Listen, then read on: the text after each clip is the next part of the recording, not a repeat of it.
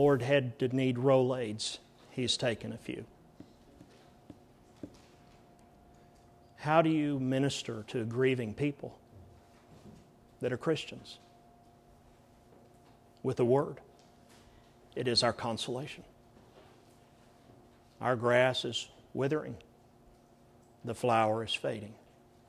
And yet through the generations and the centuries, the 23rd Psalm has offered great courage and comfort and consolation to the people of God. Some of you have heard me do it 2 or 3 times. Throughout the Psalm, there is a continuous emphasis upon the care of an attentive shepherd in the 23rd Psalm. And it has been stressed throughout the Psalm that the welfare of the sheep is completely dependent upon the diligent effort and labor of the shepherd.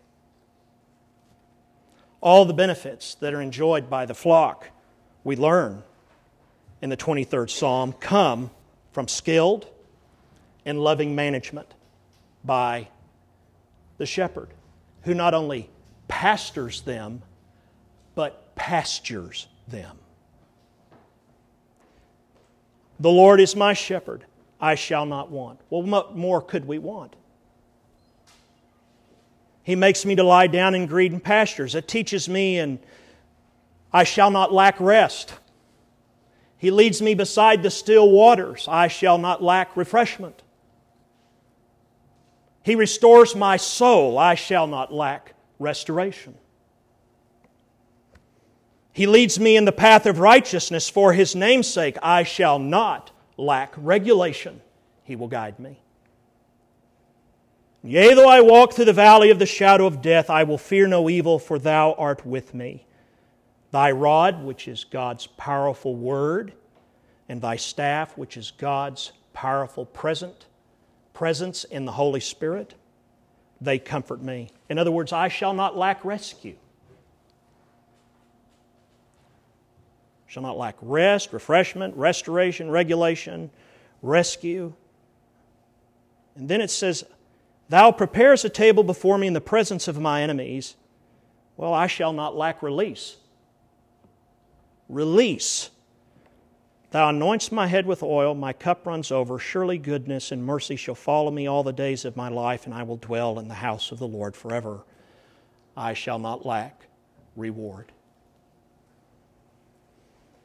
I want you to look at verse 5, and I want to tell you here why I have included 2 Thessalonians chapter 2, verses 6 and 7.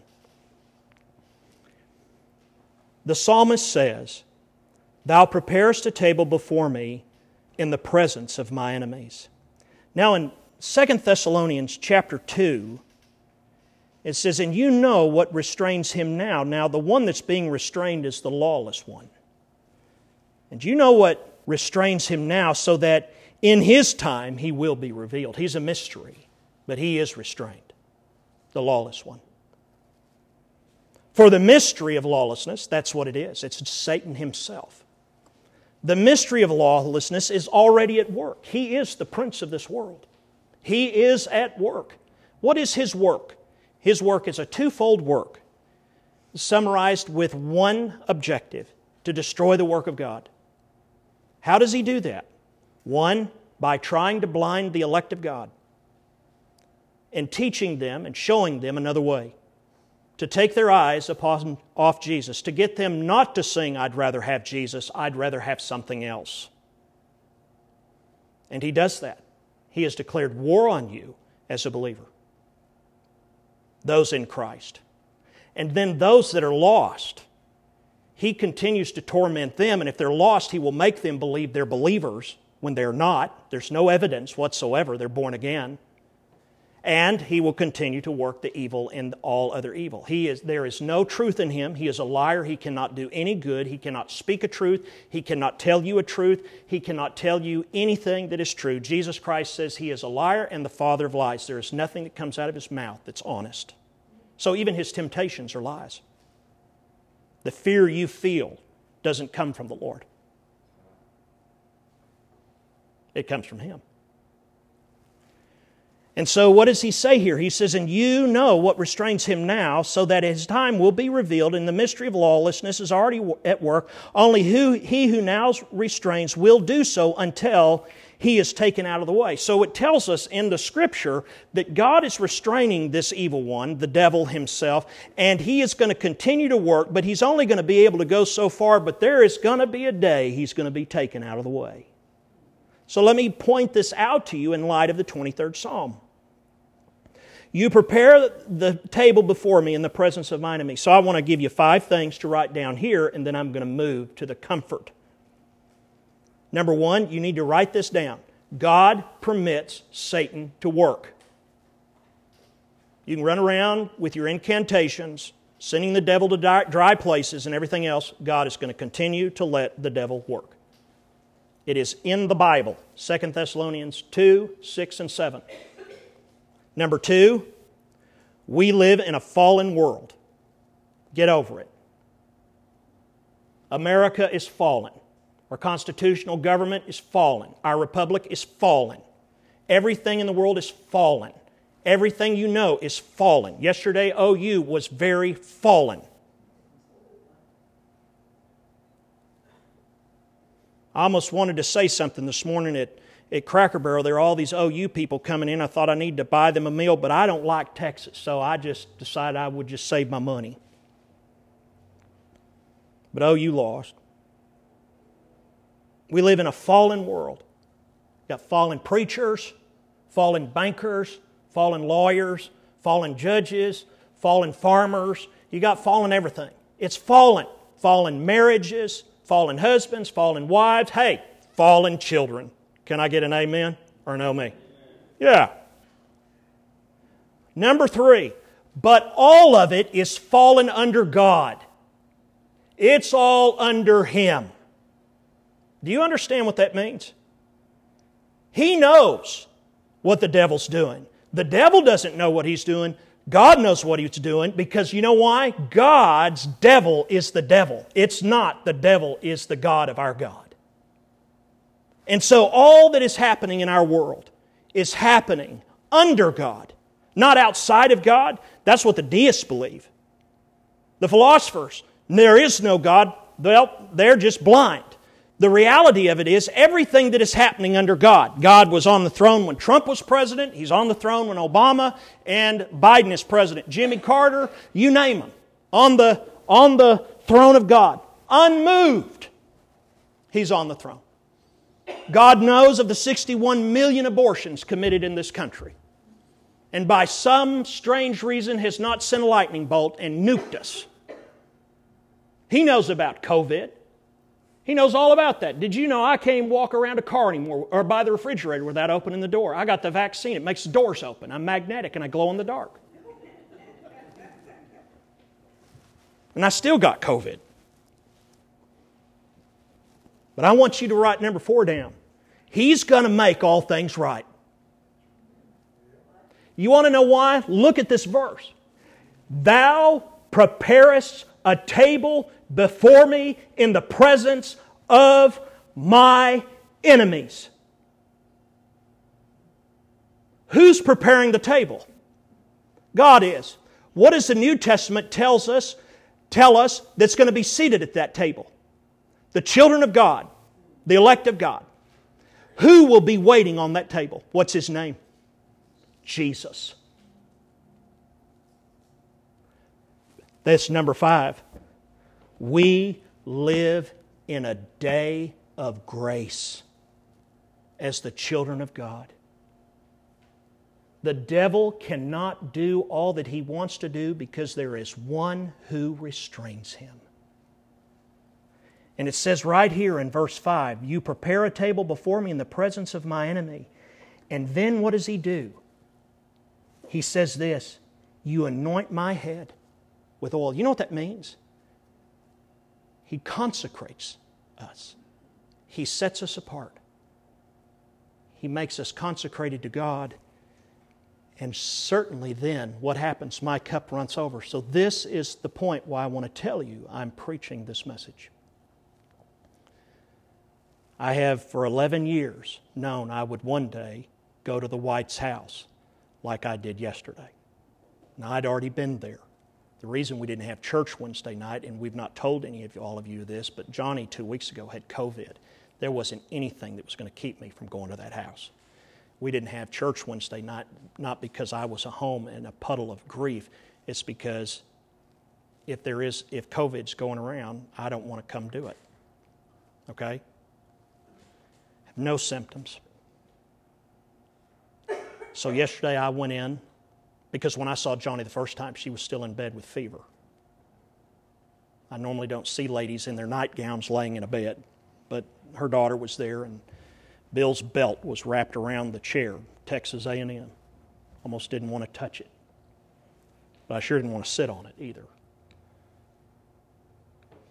And I sat down next to her yesterday on the sofa. And this is what she said. James, my cup runs over. Don't let anybody tell you any otherwise. My cup has run over for 70 years being married to that man, and it continues to run over.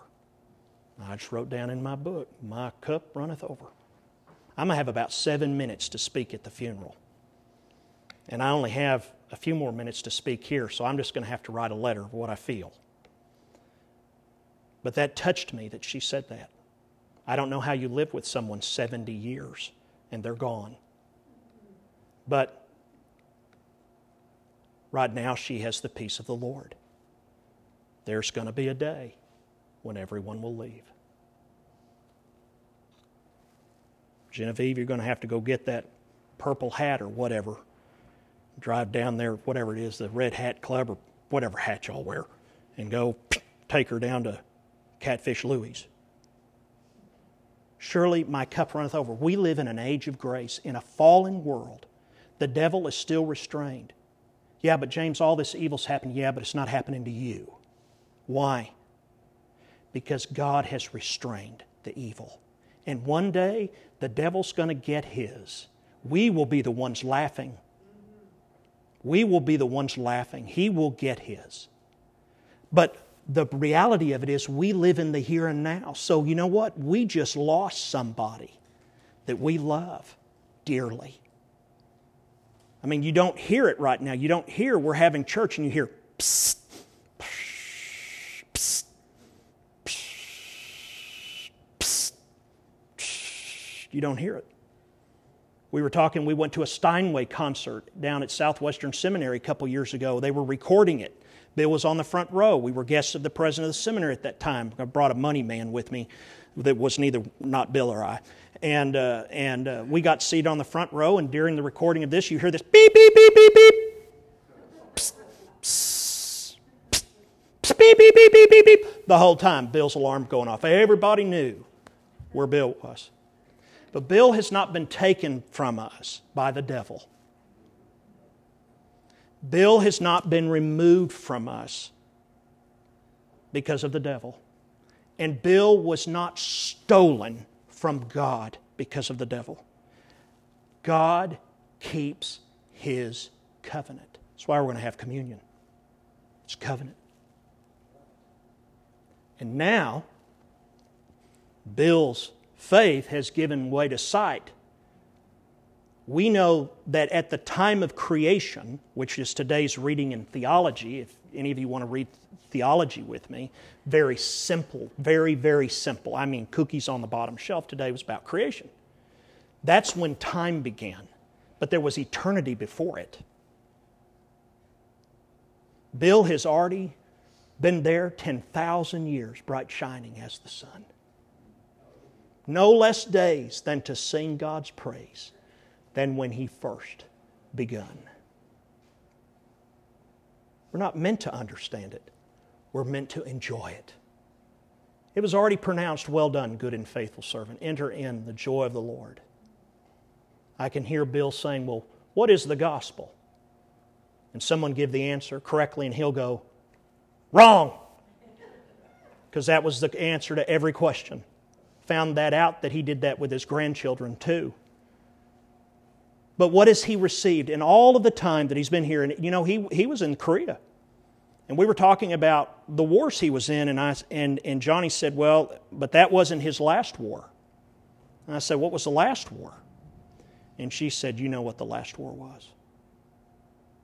I said, "Oh yeah, I know. We don't talk about that anymore." But now he's at rest.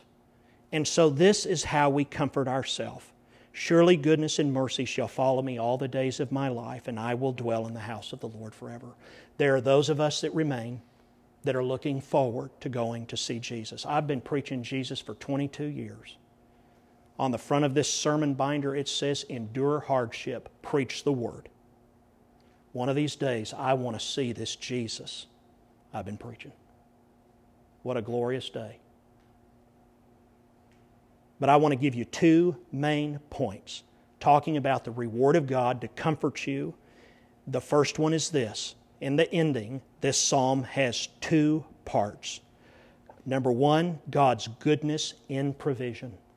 God's goodness in provision. "Surely goodness and mercy shall follow me all the days of my life." Now that's a proud statement. That's a big boast. In fact, that's a boast-filled statement. It's an exclamation of an implicit confidence in the shepherd. It is hope on display. Jesus Christ is known as the Good Shepherd, the Great Shepherd, and the Chief Shepherd. And since we're talking about Christ, let me ask this question in light of the boast that you see here. How many of us are truly concerned that no matter what occurs in our lives, we are being followed by goodness and mercy? Now you might believe it, but would your neighbor believe it? Would your pastor believe it? Would your loved ones believe it? Believe that that's what you believe? That goodness and mercy are following you. It's very simple to speak that way when things are going well, when you have excellent health, there's good income, our family is well, our friends like us. It's easy to talk about that, and we can boldly say, "Surely goodness and mercy shall follow me all the days of life." Look, I've got a mic and a Care Grace and a Truett, and I've got a this and a that. I've got a wonderful church. Surely goodness and mercy follow me. But what happens when our body breaks down and you don't have any insurance? What happens when you stand helpless when you're losing a loved one? Or you have to live with the guilt that you've applied to yourself that if you'd been there, he'd still be alive. A horrible torture of the devil. When your day's up, your day's up. Your days are numbered. You can't go past them. I preached that message at my mother's funeral. Bills will be exponentially harder. When your job folds up and there's no money to pay the bills, you've been there? Surely goodness and mercy follow you then. When your child makes bad grades or disappoints the family name, when your friends in fact prove to be false and turn against you, you learn the whole time that you thought they cared about you, they didn't care at all. When the one you love walks out on you and you never ever return, how do you feel? Surely goodness and mercy follow? No, it's not very human to see that. You see bitterness, anger, the loss of self-control. These are the sort of times that test a person's confidence in Christ, and it's what separates those who can give pontifications about Jesus and those who know Him. And that's an epidemic to this day. It is in these sort of times when our dreams are dashed, the chips are down, that concern is crushing us and the world falls apart, that we find the pious platitudes even mean very little. When I sat down next to Johnny yesterday, there was nothing to be said. She did the talking. There was nothing to be said. They don't train you for that. Just be you. Be human. When our hopes have been shattered, can we honestly dare say, "Surely goodness and mercy shall follow me all the days of my life"? Brothers and sisters, the answer is yes, if you've had a real experience with Christ, if you're born again. You can remember His management over your affairs. You can remember that in the times of total calamity, He led you in the path that looked to you like a blind alley.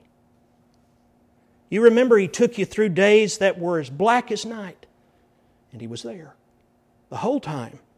And you look back at those times and you praise Him for it because you wouldn't be who you are now without it. And He saw you through. Why? Because He restrained that evil one. Greater is He that is in you than he that's in the world. He who began a good work in you is faithful to complete it. There were times where we're tempted to panic, to bolt, to leave His care. We may have had a strange, stupid notion we could survive better on our own, but Christ never gave up. Look at this. Look at the psalm. It says, He makes me to lie down in green pastures. He leads me in the still waters. He restores my soul. He leads me in the path of righteousness for His name's sake. And yea, though I walk through the valley of the shadow of death, I'll fear no evil, for Thy rod and Thy staff, they comfort me. See, sheep won't drink out of running water. He leads them to still water. Now, I'm not talking about still water. I'm talking about still water. Those of us that are truly in Christ's care can truly boast, surely goodness and mercy shall follow me all the days of my life, and we don't have to use words to do it. It's evident. You say in all of that hardship, all of that, everything that's going on, and you're saying that? Yes. Yes. David, it took him 20 years to become, he was anointed king. It's 20 years before he sat on the throne. He went through everything under the sun. Jesus Christ was the King of Kings and Lord of Lords. How did His life end? He didn't do anything wrong. They killed Him. So I want you to know something. You don't want to have a perfect pastor, because if you ever have a perfect pastor, you have to crucify him. And that's what would happen to anybody. Any Christian that's perfect. I think I preached a sermon about this in the last year since Easter. We don't want perfect people, because if they're perfect, we'll kill them. But Jesus, He did it. And when we call Jesus Savior and Lord, but it has to do with the Savior part. No difficulty can arise, no dilemma can emerge, no disaster can descend on the life of the follower of Jesus without good coming from it. Good and mercy, write this down. Good and mercy do follow us in Jesus Christ. You can say amen there. I will. Amen. Goodness and mercy do follow us. This becomes the great foundation. We sang, how firm a foundation ye set. Every word we've sung today and prayed has to do with this sermon. From the beginning, it takes me longer to prepare the bulletin worship than it does the sermon now. And it excites me beyond compare, because it's one unit of thought. 1 John 4:10 says, herein love is not that we love God, but that He loved us. When you don't believe, surely goodness and mercy follows you, you will attack God's love for you. God will not love you the way you love Him. He loves you with an everlasting, eternal, unconditional, divine love that there is no word in man's vocabulary that can describe it. So it is symbolized in a picture of a sinless lamb as a man, Jesus Christ, being crucified on the cross. Because you know why? He knows talk is cheap. They deny the Holocaust. There are those who deny that we landed on the moon. There are those that deny that there are things that are taking place that are not taking place, or that things are not taking place that are taking place. They deny, but no one denies there was a man that was crucified whose name was Jesus, who they believed was the king of the Jews at the time, some crazy Messiah that said He would destroy the temple, be raised in 3 days, and went so far as to claim He was the Son of God. No one denies it. Not even the atheists. The problem with the atheists is not they don't believe us, they don't believe that there is anything called revelation. That's the issue. They don't believe in revelation. They only believe in science. So they're easy picking for the Lord. But if you get it where you say, I would have never lost my third child if God loved me, Aaron. I named him or her Aaron because that's be male or female. I'm going to meet him or her one day. She is of my loins, or he is of my loins. But there was no doubt in my heart that God didn't love me. You know why? Because I said, I don't want a third kid. And so, I had to eat it. My foot, chewed to my knee. But God is gracious in His love. So much so, He sent a Savior to be the propitiation of all my sin, to satisfy all the anger God has for my sinning, and to make atonement for it. Here in His love, not that we loved God, but that He loved us and sent His Son to be a propitiation for our sin. If you don't believe that, I promise you we're not going to find much goodness and mercy following you. And it'll be evident in the way you treat other people. You'll have no mercy. None. We love because He first loved us. His love is based upon His own love. Do you want to write that down? God's love for you is based upon His own love. It's not based upon you. It's based upon His own love. My sincerity is based upon His implicit and unshakable ability to do the right things. We can believe Him because He'll do the right things, and He does the best thing in every situation we take, even if He walks us through the valley of the shadow of death, which Bill just walked through. He didn't sit down in it. He didn't lay down in it. He didn't whimper in it. He didn't cry in it. He went through it. He went in by himself, and he came out in the hand of the shepherd. Absent from the body, present with the Lord. This is the essence of all that has gone before us. In this psalm, all the care, all the work, all the watchfulness, all the skill, all the concern, all the sacrifice are born out of the shepherd's love for you. And it all comes from the one who loves the sheep, the one who loves His work, and the one who loves His role as your shepherd, Jesus Christ. He loves being your shepherd. He loves working on your behalf because He loves you. Period. And what you think looks so bad, to Him, with a word, He can say, Talitha Kumi, raise the dead. He can say, peace, be still, and the ocean will become smooth as glass. Or He can say these words, it is I, be not afraid. On Sunday night, Bill, at 8:20, told his family, I'm going to bed.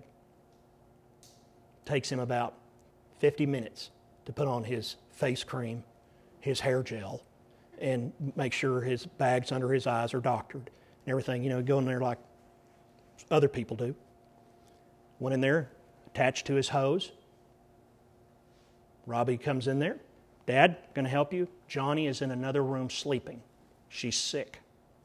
She normally tends to the nightly duties of Bill. And Robbie said, Dad looked at me and smiled and said, I'll be okay. She went in to check on her mother, came back in the living room, sat down, fell asleep. Probably by the time she fell asleep, Bill White had gone into the presence of God. At 2:34, she woke up and all the lights were on in the house. And the paramedics arrived at home. Baby daughter was sitting there trying to resuscitate a man that had already had rigor mortis, blaming herself. But she'll be hearing this sermon in a few minutes. Robbie, you took him to the valley, and Jesus let him out. And we're talking about him right now in a sermon, comforting our souls because goodness and mercy has followed him.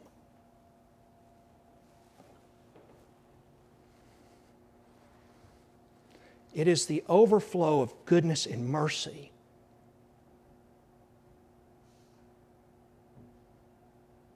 Is it the overflow and goodness of mercy that causes you to stop, retreat, become a recluse and become stagnant in your life? Is it because of goodness and mercy? Say, well, I've got to be a steward of my body. You can't be a good enough steward to give yourself breath, because when the Lord says it's the last one, you're gone. Is it really that goodness and mercy follows you where you've got your life in such a state that there's no benefit that can pass through you onto someone else? I hope not. The world needs the church. And the church isn't the building, it's the people. I told my wife the other day, I said, quit ragging on the public schools. All of us Christians made a decision to take our kids out of them. Well, they look like they do, so quit ragging on them. And your daughter is a public school teacher. And we have dear friends that are. So stop it. S-T-O-P, new word, I-T. Be a part of the solution. Don't curse the problem. Our lives, in turn, should be ones whereby goodness and mercy follow in our footsteps. Listen, let me give this to you in a very crude example. Do you know that sheep, under the proper management, can be the most destructive of all livestock? They can. In short order, they can ruin and ravage a land almost beyond remedy. And they can also, on the other hand, be the most beneficial of all the livestock if properly managed, because there is something golden about their manure.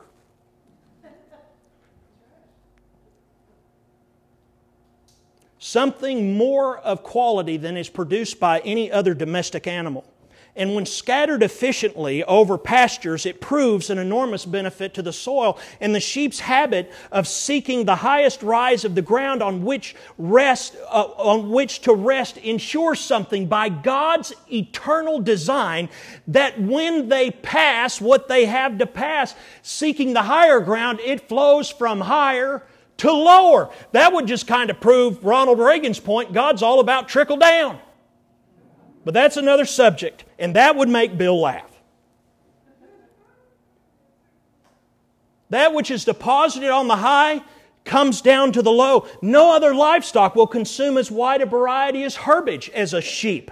Sheep eat all sorts of weeds and other undesirable plants that might otherwise invade a field, and in a few years a well-managed flock of sheep will clean up and restore a field ravaged land like no other creature can do. And in ancient literature, the sheep are referred to as those golden hooves. The golden hooves, simply because they were regarded and esteemed so highly for their beneficial effect upon the land. Goodness and mercy follow sheep. They left behind something worthwhile. They left behind something productive and beautiful. They left behind something beneficial to themselves and to others. Where they had lived, there remained beauty and abundance. We will see this in the life of Johnny as she now lives out her days a widow. Beauty and life has been ensured. She is set up and taken care of. Sir Alfred Tennyson wrote in one of his great classics, "The good men do lives after them." The good men do lives after them. Excuse me, I put my comma in the wrong spot. The good men do lives after them. I want to ask you a couple questions. Is this the way people feel about me? You're the me. Write that down. Is this the way people feel about me? Now, if you just said in your head, I want to tell you something, look at me. If you just said in your head, I don't care what people think, the very fact that you said that proves you absolutely care. Because if you didn't, you wouldn't say that. You do. And you should. A good name is to be desired above all things. Is this the way people feel about me? That's a question to each one of us. Is this the way people feel about me? That I leave good? Do I leave a trail of sadness or gladness behind me? Do they want to see me coming, or do they want to see, or do I want them to see me going? In my memory, in other people's minds, entwined with mercy and goodness, or would they rather forget me altogether? Is my life a pleasure to people, or is it a pain? When I started the ministry, they told me something that I totally can handle, but I couldn't handle it when I started the ministry. But in 5 years, most men finish, they're done with the ministry, they quit, that are educated men. They go to seminary and they're called to ministry and they quit. And the reason they quit is because they can't handle what is called the joy sucker. It's a person that walks around whose whole intention is to pour water on your happiness.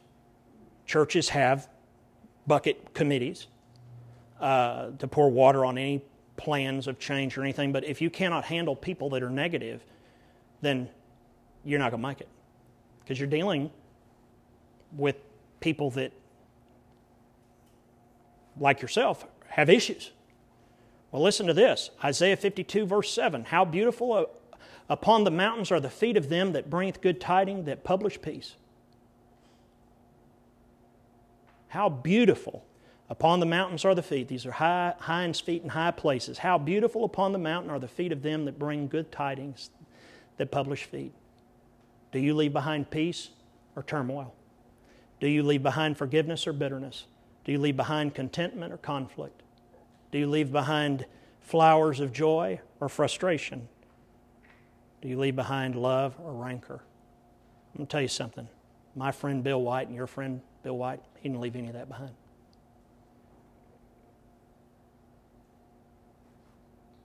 He brought peace.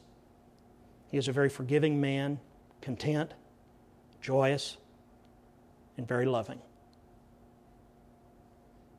And I know he meant as much to you as he did to me. I have no exclusive claim to having strong feelings for Uncle Bill. I want you to know that.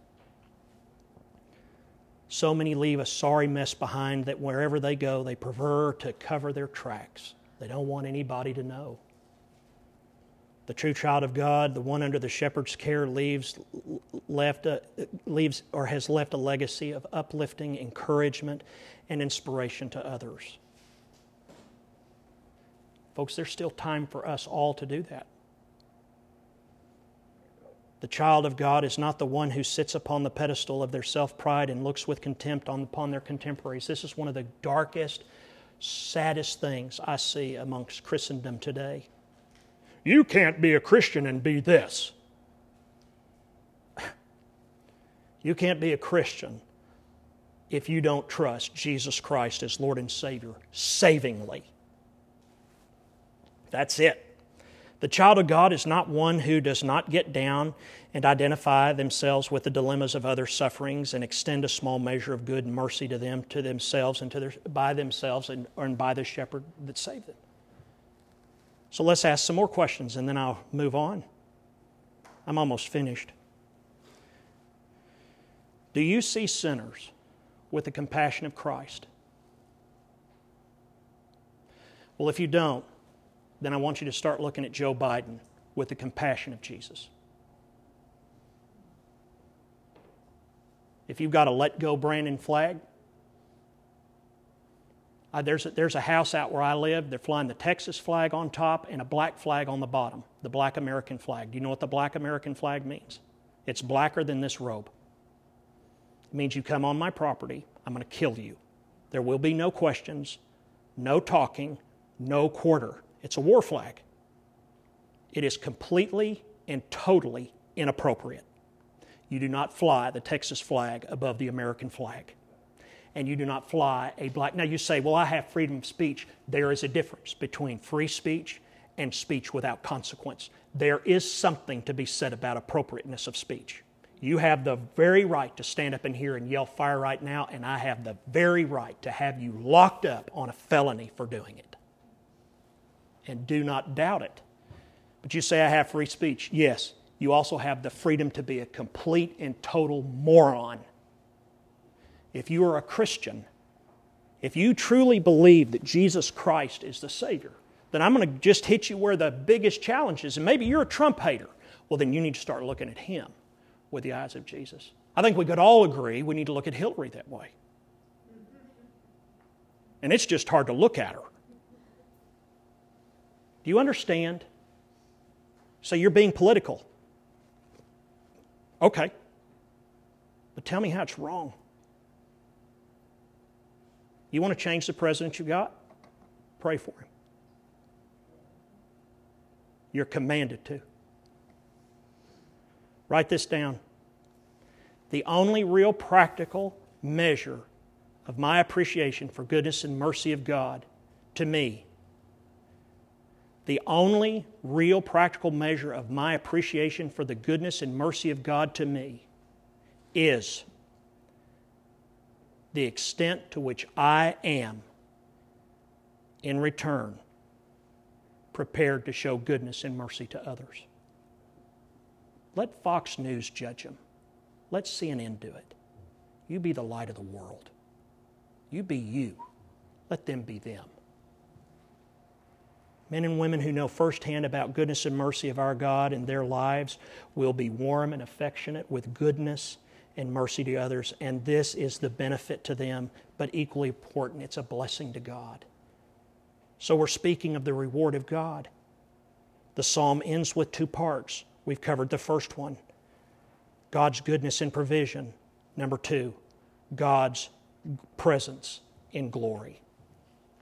Very quickly, God's pleasant presence in glory. The psalm opened with a proud, joyous statement, "The Lord is my shepherd."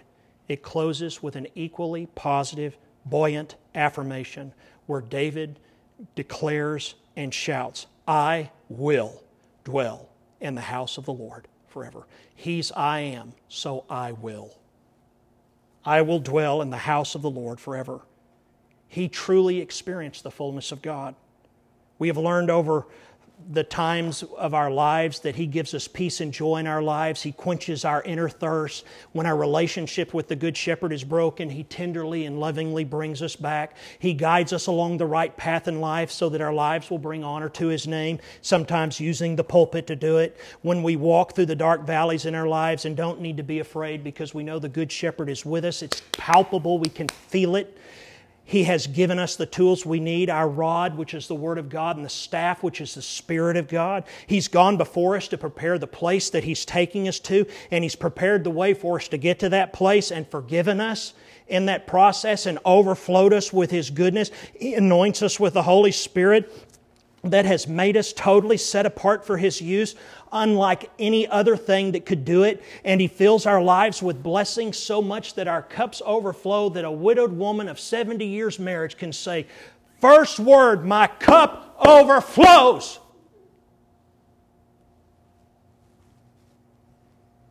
And when we follow our Good Shepherd and allow Him to take care of us, we have a never-ending supply of goodness and mercy. And one day,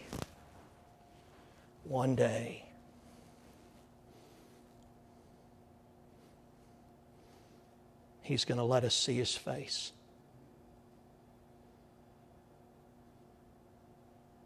And where He says, "Come to me, all you who are weary and heavy laden, and I will give you rest." Faith will give way to sight as the clouds are rolled back as a scroll.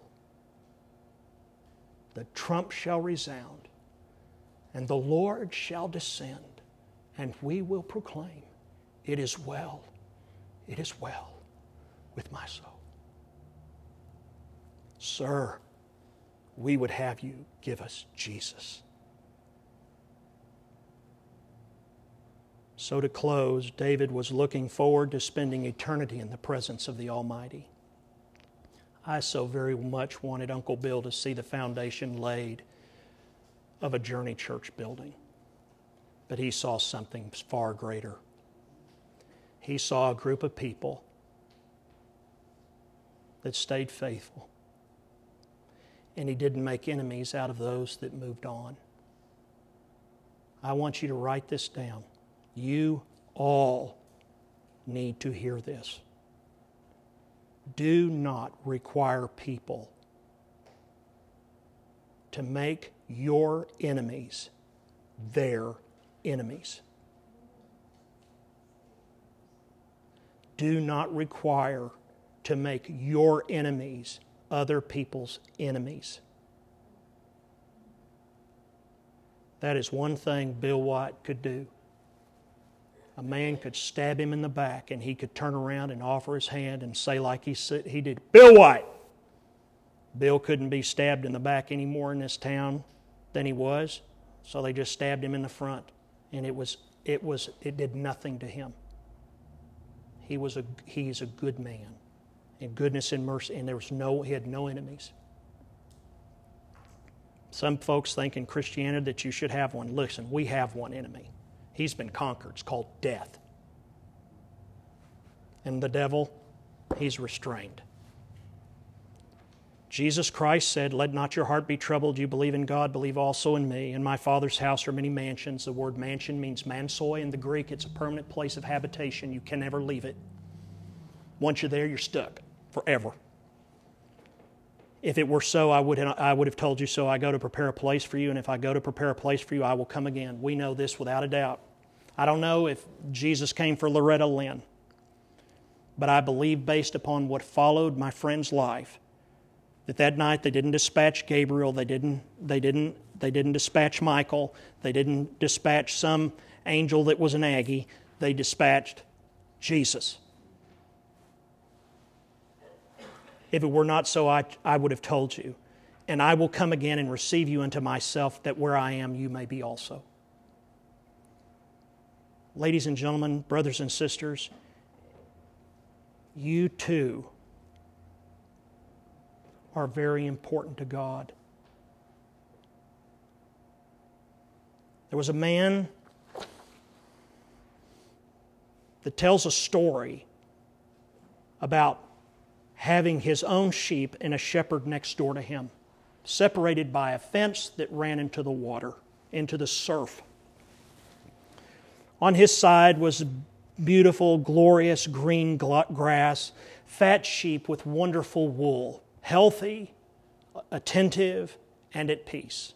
On the other side of the fence was a cruel shepherd whose land had been ravaged. Sheep were mangy and awful, and the sheep were all the time trying to come through the fence to get to the green pasture on the other side, but instead would risk the surf and go down and come in. Well, those 6 sheep would come over there on the side of the good shepherd.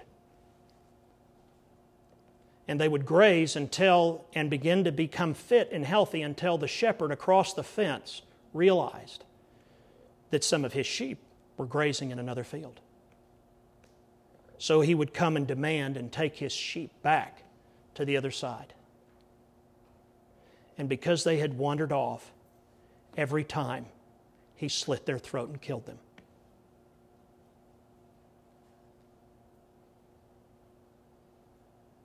He was a cruel shepherd. That is not the shepherd Jesus Christ. That is the shepherd that is everything of this world, the prince of darkness. Who is your shepherd? He is one who gives goodness of provision, and He gives you the presence of glory. What's your life look like? You really can't fool some of us. Brother Larry and I talk all the time about people, not about well, let's talk about Jeff today, and then we're going to talk about Kayleen. We're going to talk about Nancy Bullard. She's such a troublemaker. Talk about her. No, that's not it. We talk about behavior, people, how people behave. If you do something long enough, you can pretty much read people.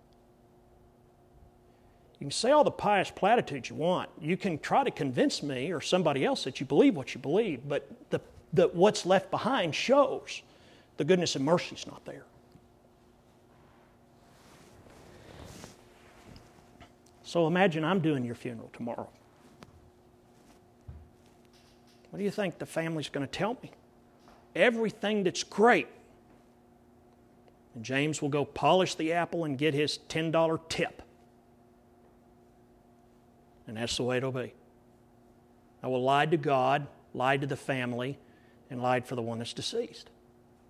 But see, it shouldn't even be a question for us as believers, and that's the challenge of this passage. David was a fallen man, but boy, he got up one great getting up morning. And David is a perfect picture of all of us, fallen, but saved by grace. And goodness followed him. So, living the Christian life is not a list of do's and don'ts. It is not about hoping you won't get caught in sin. It's about trusting that He will care for you and provide for you like a shepherd. He's a good shepherd. He's not a bad one that's going to kill you when you mess up. It's about knowing our shepherd's voice and joyfully and obediently following Him. He will never tell you anything that is not consistent with the Scripture, ever. So He's not going to tell you to take Grand instead of taking Elm. I don't even know there's an Elm Street. I know He won't do that. It's not that way. So in conclusion, we've seen the goodness of God's presence. God's goodness and God's presence. The Lord is my shepherd. What more could I want? I'm not going to lack any rest. I'm not going to lack any refreshment, restoration, regulation, rescue. I'm not going to lack any release. And I'm not going to lack the reward if He's my shepherd. And that's a consolation for us that are sheep on this side of the fence of eternity and the sheep on the other side of the fence. We have God's goodness and provision, and we are still waiting for God's presence and glory. Everything in the psalm has to do with Christianity.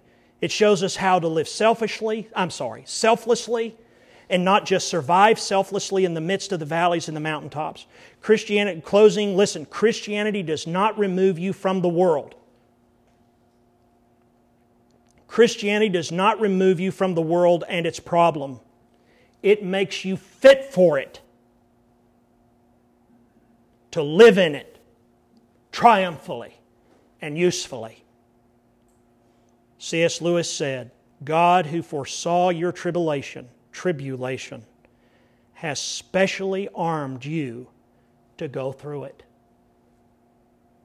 Not without pain, but without stain.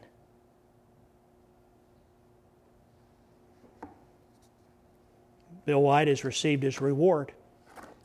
And part of the reward he has seen that the church he loves so much used this morning to honor the Lord and to hit the high places of his own life, a fallen man. But part of the reward is that one day his own wife will meet him and she'll say, it was a glorious time when you left because I learned of a peace that surpasses an understanding I never knew I could have. And it even drew me closer to Jesus. That came because He was the Lord of the home. And it came because it was a home of honor. Amen.